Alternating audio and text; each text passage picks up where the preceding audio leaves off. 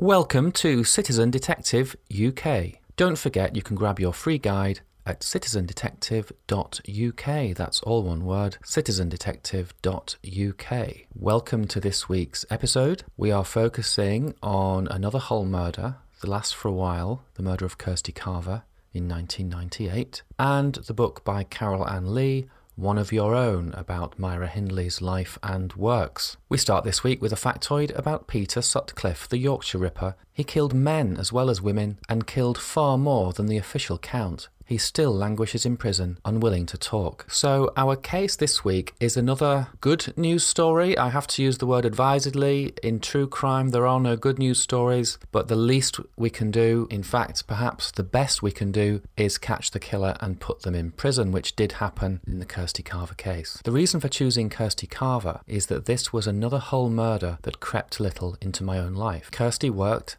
as a civilian in Queen's Gardens in Hull with Humberside Police. She went missing late one night after leaving a friend's house where there was a party going on. She went to get petrol at the petrol station over in Willoughby, not in the square but down in the shopping park, which was quite new back then in the early 90s, mid-90s, and that's a mile or two from where we were living at the time. A few days, more likely weeks later, a search party wanted to look in our back garden just to rule us out. They were knocking on every door in our road, which was over 2 miles long, so there's a lot of houses, and what they didn't know was that Dad had been digging out in the back garden. There was a mound of earth 6 feet long and 2 feet wide waiting on the lawn. Could it be? Of course not. Kirsty was grabbed and murdered by the man who worked in the petrol station that night. Kind of obvious, especially in the early days of CCTV, or at least good CCTV. But there wasn't a body. Her car was found nearby, but it took over a month to find the body right out on the East Yorkshire coast out at Spurn Point. After they found the body, there was more evidence, of course. The killer was found and sent to prison, where he remains. And I'll put on the social feeds a Hull Daily Mail article which shows that he has recently been refused parole, but may well be moved to an open prison, so the category rating is reducing. He is no longer seen as a high-risk prisoner, but he is seen as somebody who should not be released just yet. The ghost of Christopher Laverack still haunted Humberside Police in the 1990s because they still hadn't found his killer, and I can only imagine the relief when the Kirsty Carver case was wrapped up efficiently. Once they found the body, things happened pretty quickly, and the court case happened in early 1999. I still remember the case. Obviously, I wish it hadn't happened, but the solved cases,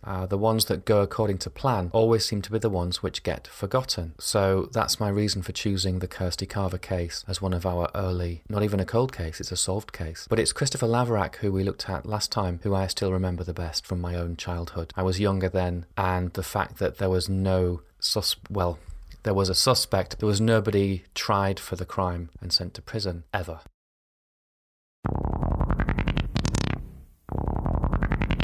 And so to this week's book review, a book called One of Your Own by Carol Ann Lee about the life of Myra Hindley. I was surprised in many ways to see another book about Myra Hindley. After all the others and the TV documentaries, dramas, Maxine Peake played Myra once, about the British Moors murders of the early 1960s. These were notable because the murders were carried out by a male-female couple, and as you probably know, serial killers nearly always act alone, and the only other male-female couple I can think of is Fred and Rosemary West. These attacks, the Moors murders, were random attacks on children, fairly random. The bodies were buried on the bleak moorland above Lancashire, on its boundary with West Yorkshire, and also because of the mugshot, the police photograph, hurriedly taken, but never to be forgotten, black and white shot of a bleached blonde woman, looking every inch the fashionable female ready to go to the disco or the pub. But there was something blank about the expression. Tiredness, absolutely, but something else that really caught the imagination when it was published on the front pages of the papers, even more than the photograph taken of Ian Brady. And there are some reasons why I'm affected by these murders, even though they happened a decade before I was born. One of those reasons is that their first victim, Pauline Reed, was not found until 1987, when I was at an impressionable age. Another reason is that we visited similar moors, the North York moors, several times a year for family walks and holidays, and certainly driving across the M62 near Saddleworth is a very creepy experience to this day. And also, of course, because of that photograph of Myra Hindley. Hindley was never released from prison, although she had many high-profile cheerleaders, including Lord Longford. Indeed, her crimes were carried out when Britain still had the death penalty. It was temporarily abolished a few weeks before the trial started, but it was never reinstated, and by rights, with a small twist in the river of life, Myra Hindley would have been the last woman to be hanged in Britain, and nobody would know the name Ruth Ellis. And so, for younger listeners, that's an introduction to the topic of the Moors murders. I think most of you perhaps knew a lot of that already. And so we have another book. It's not new, it's been out for a few years, but I think this is the best. It's described partly as a biography of Myra Hindley, and you might think, well, why on earth does Britain's most notorious female serial killer deserve a biography? But of course, a biography of somebody like this is not like a biography of Michael Parkinson or somebody like that. It's about the crimes.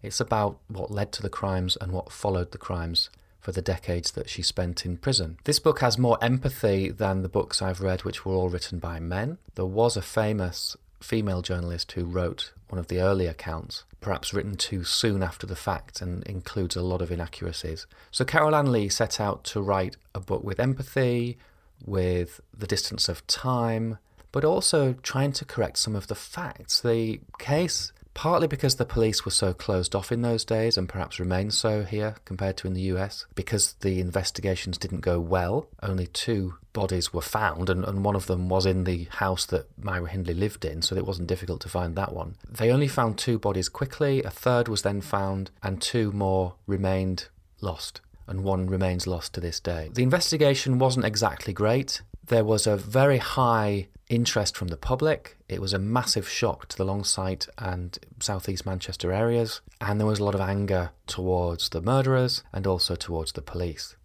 So there's a lot of high emotion all around. Facts got lost, misrepresented.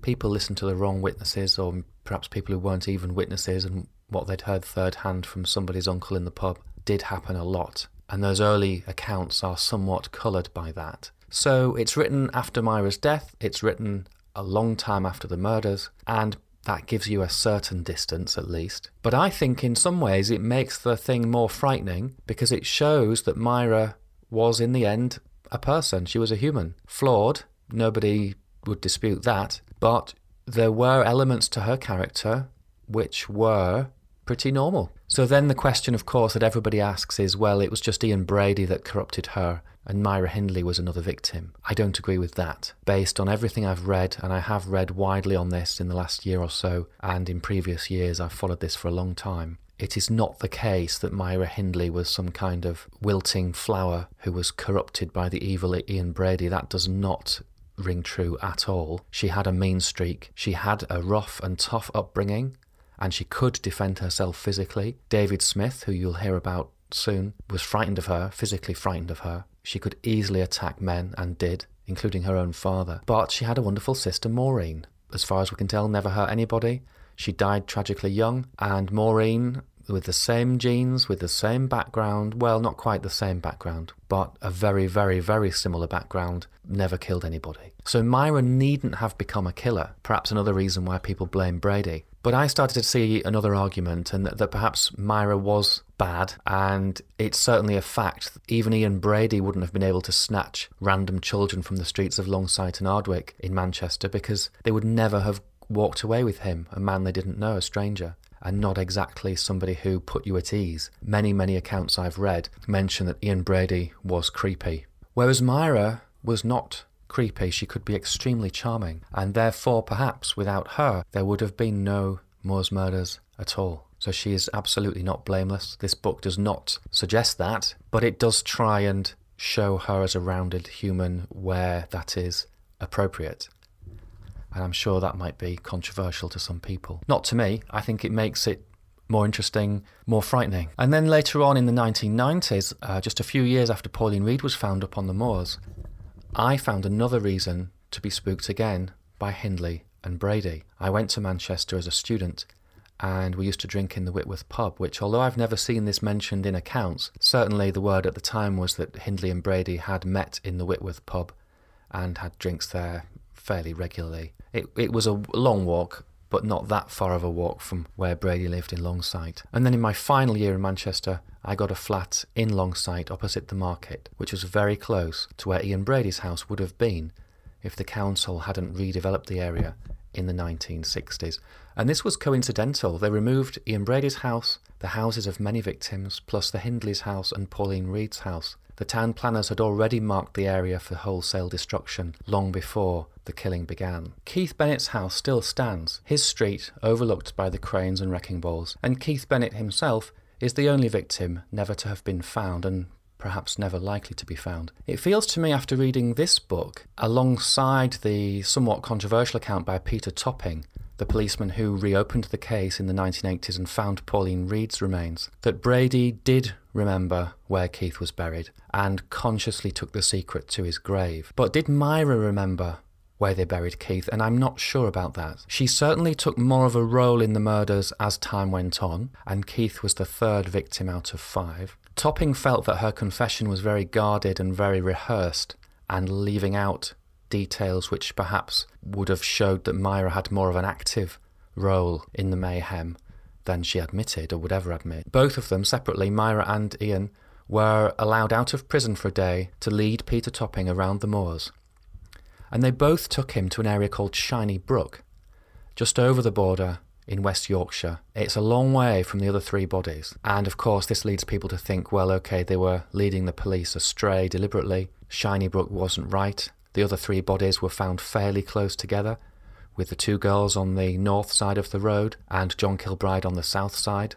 So would Keith be near John, perhaps? Would it be girls in one area and boys in another? That seems a bit neat. It is known that Brady chose the locations very specifically because he apparently buried a spade on at least one occasion, possibly more, ahead of time. So he went up to the moor by himself or with Myra, hid a spade in the location that he had picked, and then later on they would come back with a child alive, pretending to be looking for a glove, and then he would kill them and bury them near the spade. Myra always maintained that Ian did the killing out on the moors, and only Ian knew precisely where the bodies were. They also took a lot of photographs, and some of the photographs were of the grave sites, although there was no obvious evidence at the time the photo was taken. When the police went back and managed to match up the locations using landmarks, they found John Kilbride. So then they think, well, okay, maybe other photos will lead us to Keith and Pauline. Ian Brady and Myra Hindley took the police to Shiny Brook. Myra drew diagrams and always mentioned Shiny Brook, but others, including the people who farm the land, think it was perhaps more towards the John Kilbride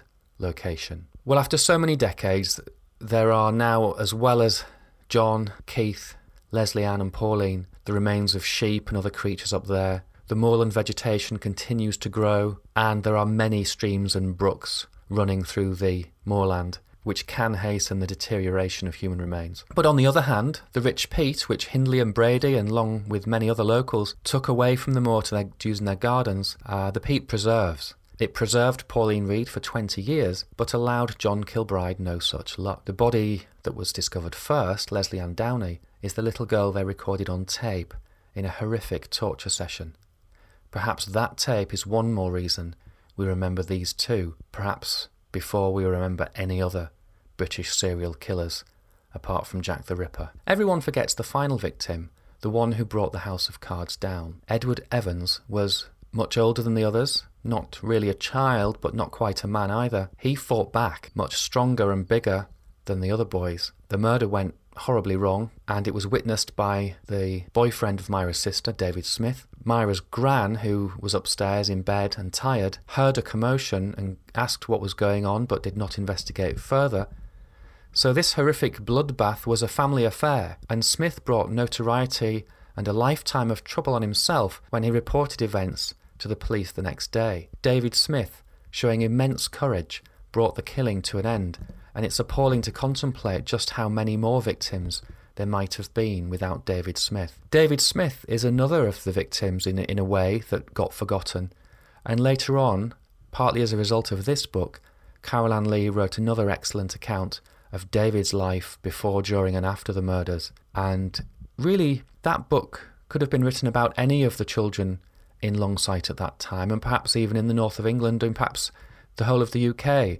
I think every single person was affected by this, but perhaps none more so than David Smith, who witnessed the murder of Edward Evans and was a friend of Ian Brady and dated and later married Myra's sister Maureen. This case still has one more secret to give us before we allow it to be forgotten. But in reading this account and a brief look at Facebook reminds me that Keith's brother Alan still wants answers. Pauline, John, Keith, Leslie Ann and Edward had other friends who were not killed, who continue with their lives today. All of them want an answer. All of them had to be chaperoned to school and to friends' houses by adults. They had to lock their doors more often, and they all lived their childhoods in the shadow of the moors and these murders for the last 50 years and counting. The book I'm talking about, which is excellent, is One of Your Own by Carol Ann Lee.